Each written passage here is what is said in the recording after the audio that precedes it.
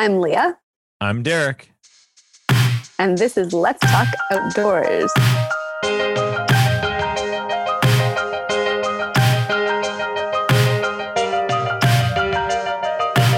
Leah, it's good to see you again. Hi, Derek. It's been a while. I know. I'm excited to get back into this. Here we go. Season 2. Yes. And we are starting off with a special guest this week. Yeah. His name is Eric Schmidt.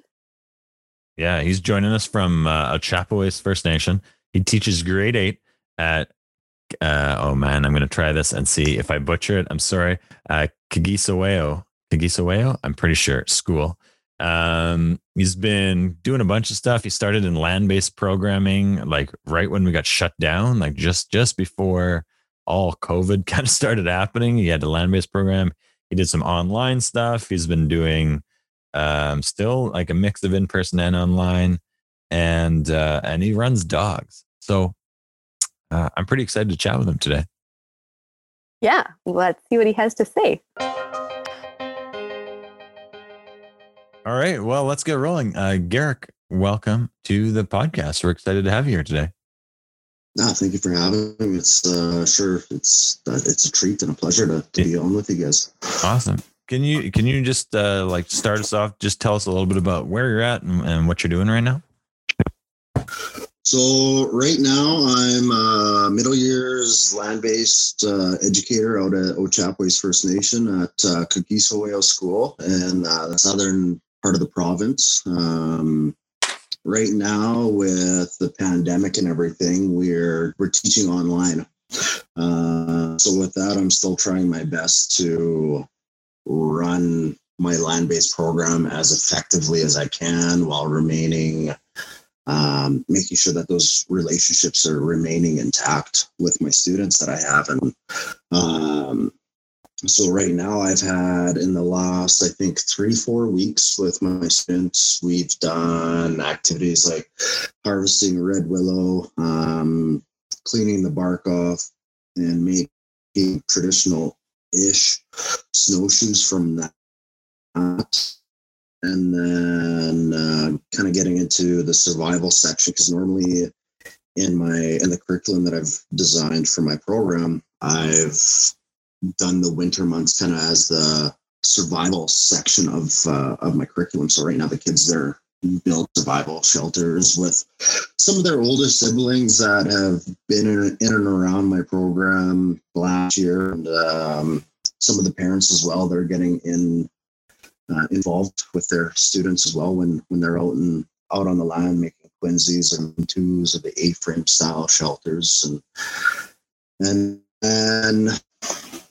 I guess at the end of my day I'm out being a full-time musher. I have a kennel of about 18 dogs right now. I went from 8 and kind of grew real quick. One of my lead dogs had a litter of 5, kind of accumulated a few more over then. So it's been busy, but I absolutely love doing what I do. There's so much to unpack there. There's like, just in that intro, I have like 10 questions on here. So I first heard about you. You had I think CTV came out and did a thing with you, right? Yeah, so the first time that CTV had came out, I was doing my internship at Seven Stones Community School in Regina. And the co-op that I was with, his name was Kevin Parisian. He's a SUNTEP alum, and I come from the SUNTEP program in Regina as well. And fantastic program. But I ended up showing my grade 4-5s that I was interning with how to tan a moose hide.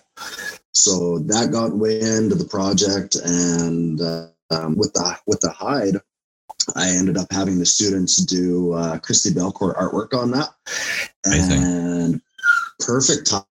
Christy had just had an art exhibit open up at the Mackenzie Art Gallery, and I had been in contact with her, sending her updates of what the kids were working on with the fleshing and tanning process, and painting her beadwork style artwork onto the hides.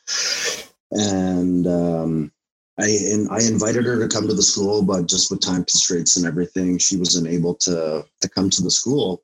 But luckily enough, I had a couple of my students, and their parents, they came to the main art exhibit unveiling, and they got to meet Christy and tell stories about the project, and to see these Indigenous and non-Indigenous students come from a really tough situation living in the hood in Regina and downtown area, and to see that pride come out, it made everything that I do as an educator fall into place right then and there. It's like, okay, I am in the right field. This is what I'm going to do. Sounds like you really brought together the community in that experience. Yeah. I'm curious, in your where you're teaching now, how do you relate your program with the community that you're teaching in? I've had a lot of really good feedback from the community. Unfortunately, like with COVID and everything in the last year, well, I guess, so last year, I did a big ice fishing day kind of to bring I think the grade 1 or the grade 2s and the grade 8s that I was teaching, the grade 9s, the grade, I think 10 and 11 students. So we had a large amount of students out on the ice fishing that day, and did snowshoeing. We did traditional hand games out there, and it was a really good, solid day of the kids that didn't always get a chance to be on the land, for them to be on the land and kind of experience what some of the things that I was doing. And then this year, I was fortunate enough to do fur hunting, harvesting camps, October and November this last school year. I guess this school year. And having community members come out and support, and giving back to the community too. Like, we harvested a bison one camp. The next camp we harvested a moose. The next camp we harvested a white-tailed deer. The next camp after that we harvested a deer and an elk. So, and all the meat, like, we didn't keep for ourselves. We gave some to the kitchen staff, for the staff to cook for the school, for the kids, because we do meal programming for the students. And then everything else we gave back to the community. We knew there were, especially with a lot of First Nations communities, there's more than just maybe 3 or 4 people living in a house. So we knew that there were large numbers of people living in one home. So we would give 40, 50 pounds of meat to one family. And it helped a lot, especially when you harvest an animal and it's 1,500 pounds. Yeah. So it's a lot of freezer space. Yeah, we freed up a little bit of freezer space, but we still have a lot of meat left to grind up and do some dry meat. And it was really cool. The grade 9s we did when we did our hunting camp in October, it had snowed out, and just to kind of see some of the resiliency that my male students that were kind of like your video game type of students, they never really liked to be outside. They slept outside, and like we had TP, the whole shebang, everything for the week, but they chose to sleep by the fire under the stars, and they woke up one morning covered in like 4 or 5 inches of snow. And I was like, guys, you okay? Yeah. All right. And but that same day we had a suicide prevention walk out on the community, and the whole week of the camp we were drying meat over the fire from the moose that we had harvested, and elk meat as well from other members of the community that had dropped off. And we're doing this walk and we're handing out dry meat, and by the time we get to the Chief Denton Memorial Complex out on Ochap, everybody has a piece of dry meat and everybody's talking. And like, where'd you get this? Where'd you get that from? Well, the grade 9s are out hunting right now. So it was really good for everybody to get that one little piece from what the kids had done that week. It was really awesome. Cool. And a way the students are giving back to the community and getting involved. That's really cool too. You talked a bit about like getting the kids out on the land a few times. Why is that important? What do you think? It's really important to educate and show knowledge that hasn't been passed on. Things that I've learned since I was a little boy. things that I've learned in the last year, the last 5 years, from mentors and elders, because these things aren't taught in a desk. Students may read about it in a book. They may see it on TV or like on a YouTube session, right? And then with the age group that I work with, the behavior issues kind of come into play because the hormones are kind of starting to work in the 6 to 9 area. Yeah. And they're trying to figure out who they exactly are, trying to figure and where they fit in, right? So I've seen really huge behavioral changes and really good connections to the land, connection to community, connect back to their families, with getting the students up onto the land. And this last year, we've been outside every single day. Even with COVID, we're outside Monday to Thursday. We run on a 4-day week with school. And I always make sure that the kids are dressed properly, making sure that if they don't have the right pair of boots, that they have something that they can switch into, and just making sure that everybody is taking part and having that turn at learning at that time. Do you find that students have resistance to going outside, or has it become the norm for your group? Last year, I think I had 3 students who were like, "No way, man, I ain't going outside. I'm just going to stay at home that day." Well, you know what? It's a small community. Where you live. I'm going to pick you up, so you better be ready. And now I have yet to have one student complain about being outside. Some of the kids that complained last year from hunting camps this year, they've grown into such amazing young men and women. It's unreal. I couldn't be more proud to kind of be among their journey and on their walk of life as they're continuing to grow and learn. I think there's something there, like in the bush and those hunting camps, and that just kind of, I don't know, it tears down a little bit of the, I don't know if it's like a front that we put up, or it makes you kind of like see yourself maybe a little bit more than the image you put up. I don't know. It's hard to describe, but yeah, I hear what you're saying about. I totally get what you're saying too, because I've seen that time again and again and again with students, and you go from that 4-wall constraint, and that's kind of the big idea on why I wanted to. And why I wanted to teach the way that I do, is to get kids out of the structure, to be free in a sense. And it's like, hey, yeah, I have my lesson plans, I have my year plans, my curriculum, all of that, and it's tied to Saskatchewan provincial outcomes. But the way that I plan it out in my weeks or my days, it's like, hey, we have, say, these 3 options. You guys, we can do this. We were doing this yesterday, or we can do this or that.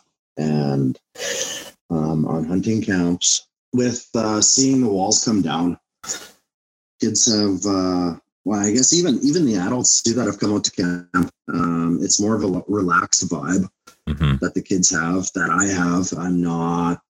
I've never been one to be, I guess, a dictator-ish type of teacher or a leader in the communities that I've been in. It's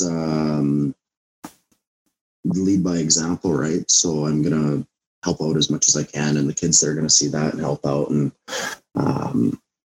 but even as Indigenous people too, we joke around a lot, and I think that tends to make things a lot easier and kind of settles things when it might be new to a situation, I guess. You touched on this a bit, but we did want to ask maybe a bit more about how you go about blending traditional knowledge with the curriculum. With the mainstream curriculum and the knowledge that I teach, it's kind of nice to hit not just one subject at a time. I'm able to, because right now I'm specializing in science and land-based, but I'm able to kind of help some of the other staff out and hit social and health and talk about the signing of the treaties or some of the treaty outcomes that the province has put into place, and take it out of the normal way of learning from textbook and relate it back to the connections, back to the creator, back to the stories that I learned even this last summer from Kevin up north at Minnesota and with everybody up there, and relating it back to the times where it was just the four-leggeds roaming Turtle Island, and having like when I right now when I kind of think of science, some of the kids were kind of tying into some of the electrical and electricity components in the curriculum and talking about the electrical, say the biodiversities, the components in living organisms, and the change in the seasons, and even in the wintertime right now, like telling some of those traditional stories, and just kind of trying to pass that along as best as I know how. Did you grow up with like the stories and on the land and all that kind of stuff? A little bit. Yeah. So growing up, I guess I grew up. My mom always tells people, whenever staff or colleagues, people that I've known for a really long time, when they finally meet my mom, she always says, well, he wasn't born under a rock. He didn't just crawl up out of the bush. Like he didn't just he wasn't just this bush guy.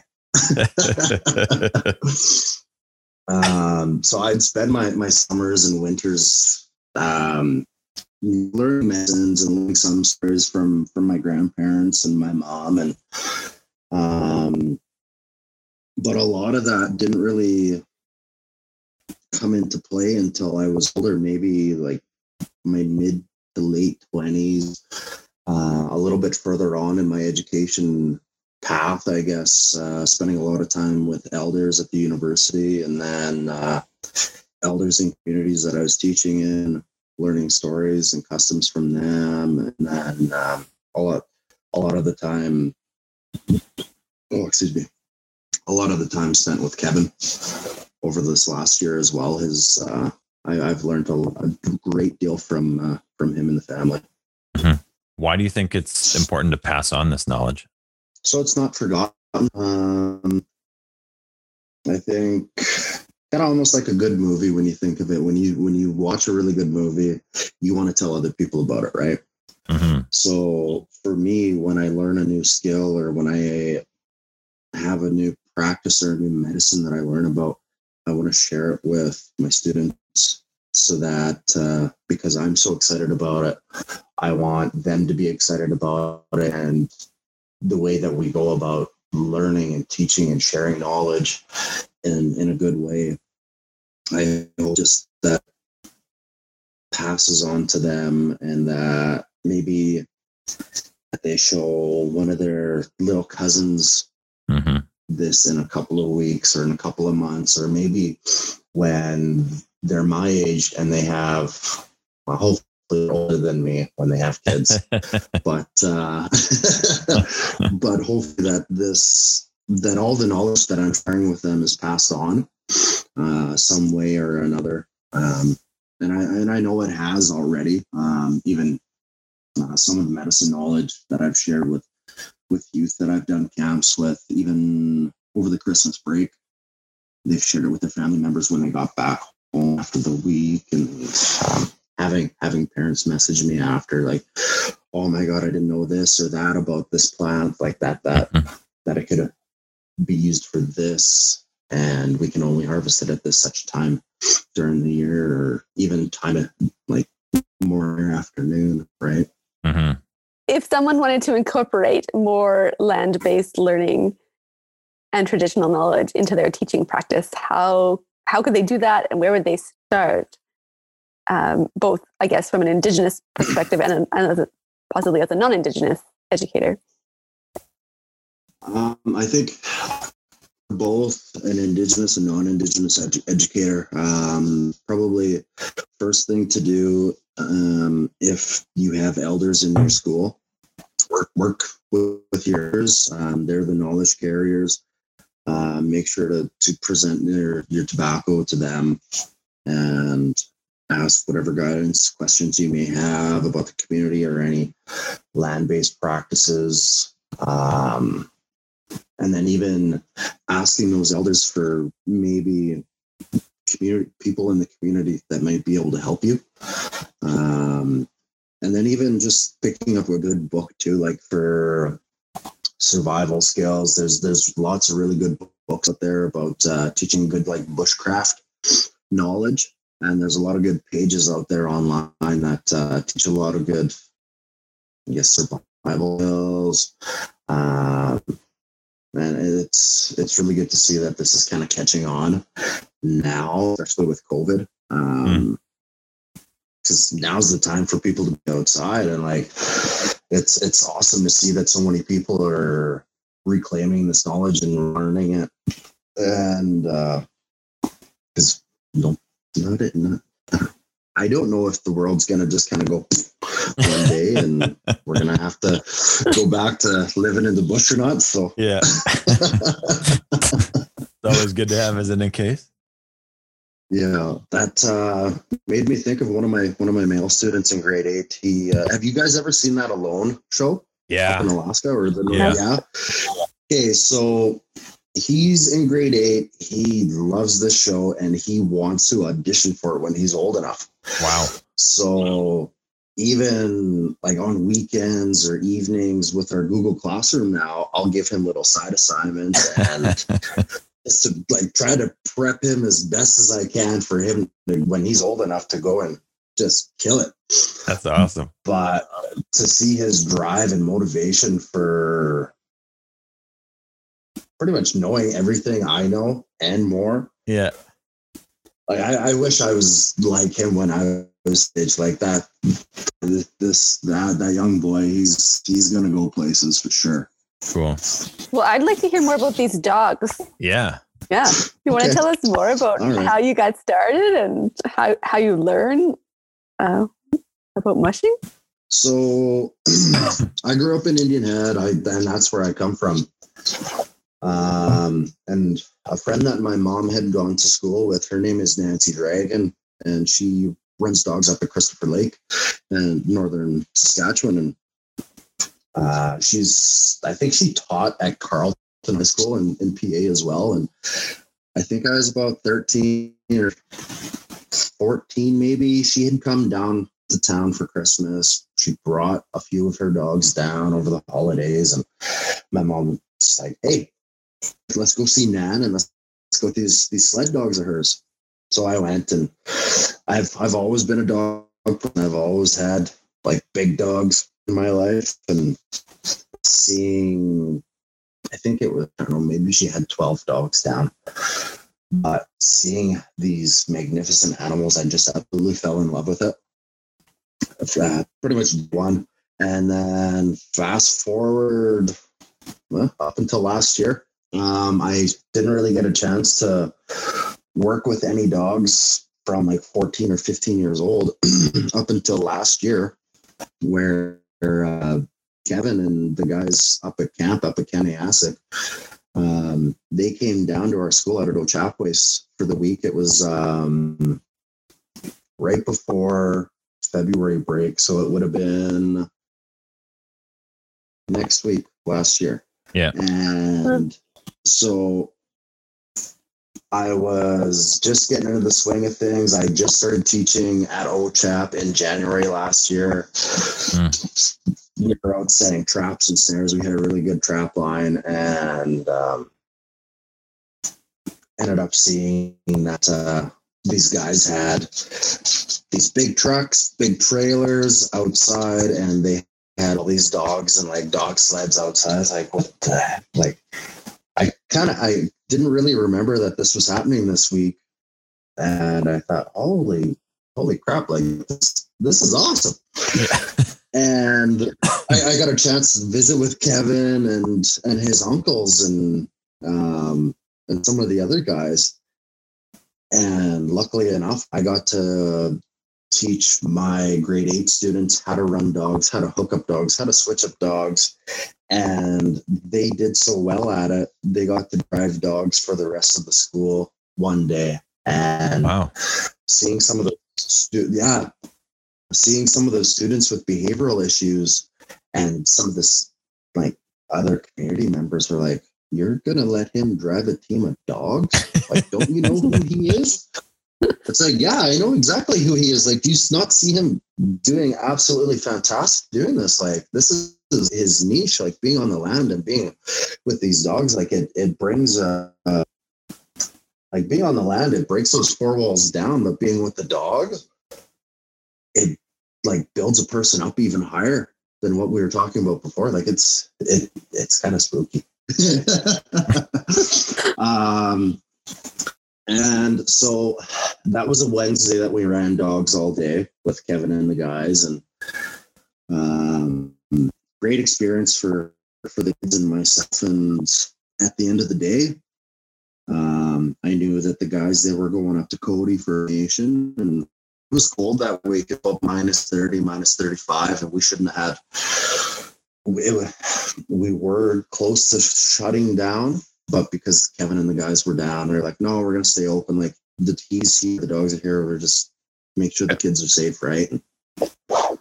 End of the day, my principal, he comes up to me. He's like, "So you want to go up and run dogs with these guys tomorrow?"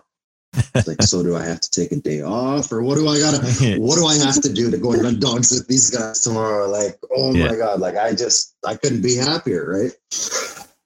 And I put in for a sub, and I was up at Cody super early, first thing in the morning. I don't even remember how long of a drive it was from Indian Head that day, but it felt like just blink of an eye and boom, I was there. Yeah. And I think it was minus 40 with the wind chill, minus 45, but we were running dogs, and I just fell in love with it. I didn't complain. Kev didn't complain. I think Uncle Cliff, he was there too. And we had laughed a couple of times because these kids were coming outside in sneakers and tight jeans. And you know how kids get when they're 10, 12. They're too cool to dress warm. No, I'm not going to dress warm or be sensible. No, I'm too cool for that. So we'd do our trail. And these older kids would get out of the dog sled, and it's like, "How was your ride?" "Good." They're just shaking.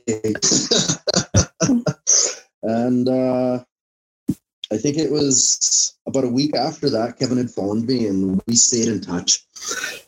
And he was like, "Well, we're up at Saskatoon, like we're coming down to Saskatoon, the Wanuskewin. They're doing a festival there, and if you want to come and work with the dogs and run dogs for the day, come up." So like you count me in. I'm there. Anything to spend time with you and the dogs, I'm there. And ran the dogs all day. I think we ran from maybe 9 or 10 in the morning till like as the sun's going down, and there was a lineup all like as far as you could almost see it. It was nuts. But it was an awesome day.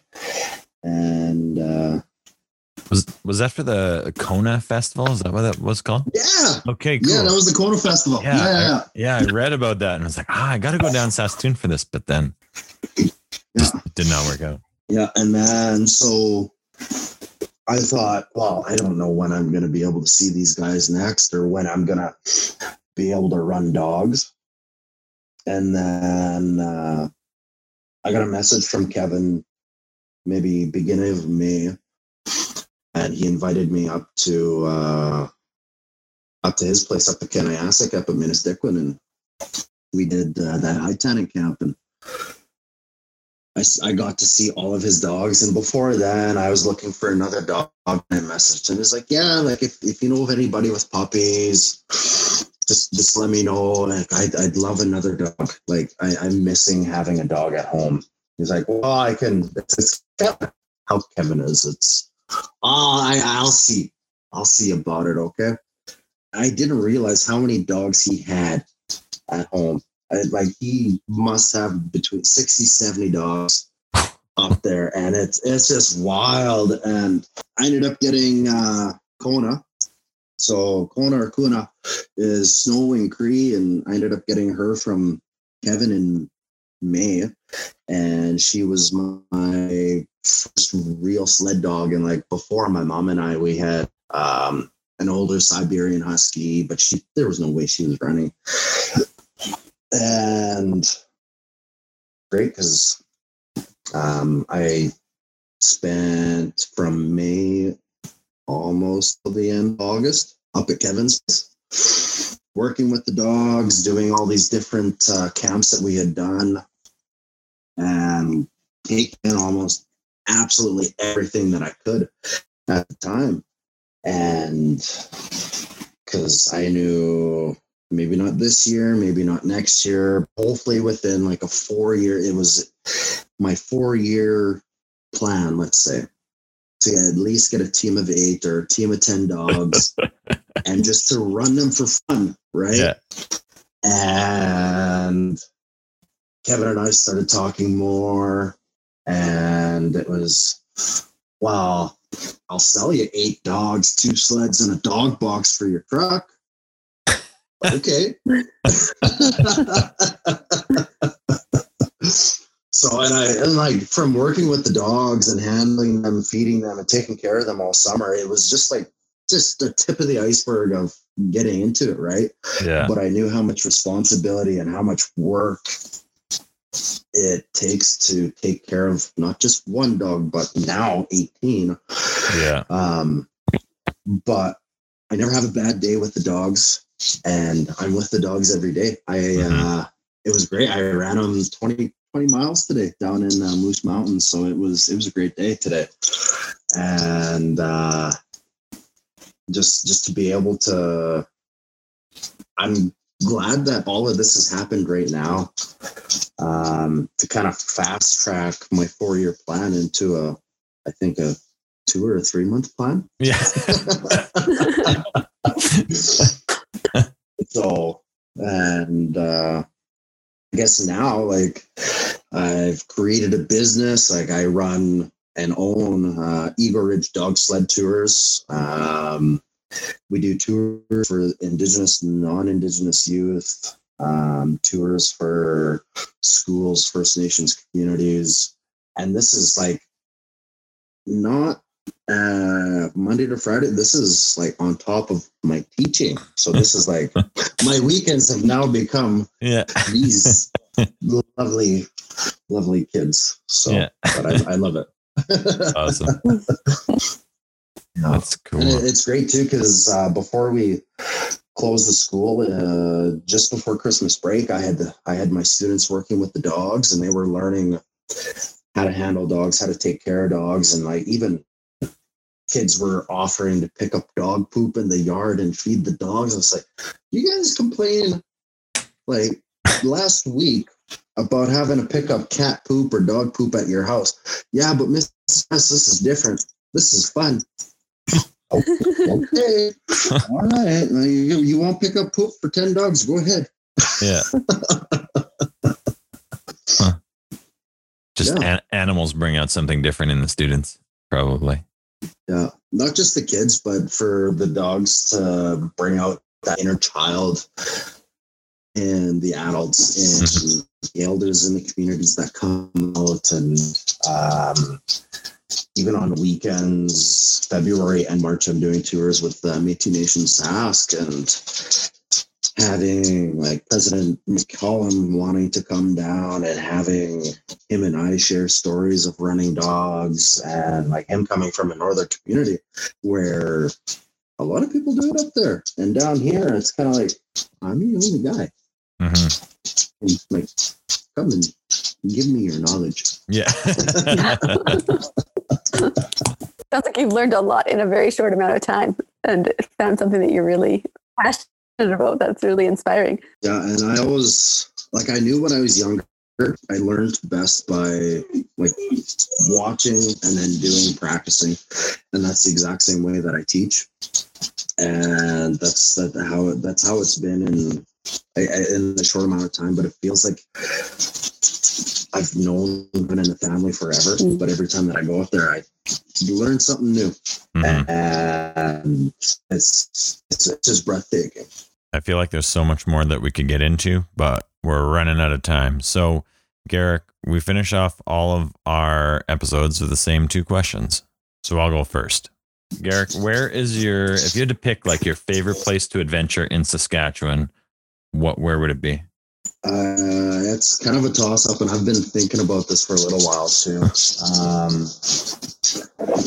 Either between like my backyard at home, like in the Qu'Appelle Valley at Quetepo and LeBret, because it's where I grew up, and it just seems so. I feel so much more connected to the land, running dogs in there now than say over the summer. And like I was connected to the land there before because that's where our family homestead, and we have a rich history there as Michif people, and we're kind of bringing and revitalizing that back to South again, and kind of knowing that maybe my great grandfather might have ran dogs in the valley or like along from the Red River settlements. I think that kind of would be really cool to see. It just makes me feel that much more connected. And it's a toss up between that and Minnesota up at Kevin's place. There's a real connectedness I have to the land there. There's a real calming sense in the water up there, and every time that I think of it up there, I always think of the water rippling just off the shoreline, or when we would go canoeing, and maybe the sun would be setting, or canoeing and harvest picking duck eggs,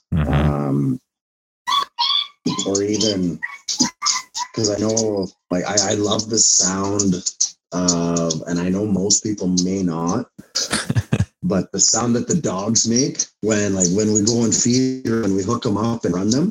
Yeah. And the amount of dogs I have are just a small portion of compared to what Kevin has, but I find a real calmness and peacefulness when I'm in the dog yard up there, especially when you get the entire dog yard to howl after a feed, crazy. After a really good run. Oh, it's absolute. It's breathtaking. And it's almost perfect. Yeah. Cool. Wow. Yeah. So I know I didn't pick one place. That's okay. But That's okay. A toss up. That's okay. I don't know if the other question's any easier. Our last question is, if you could change one thing about the world, what would it be? I think, and this would probably make our lives a lot harder, but it would probably be for the better. The one thing that I would change was to turn off technology, all technology, for a week. At least a week, maybe 2 weeks, just for people to reconnect, get them outside. May not necessarily be in the wintertime because that's technology, and you'd see all these tweets and Facebook posts about how many people were dead.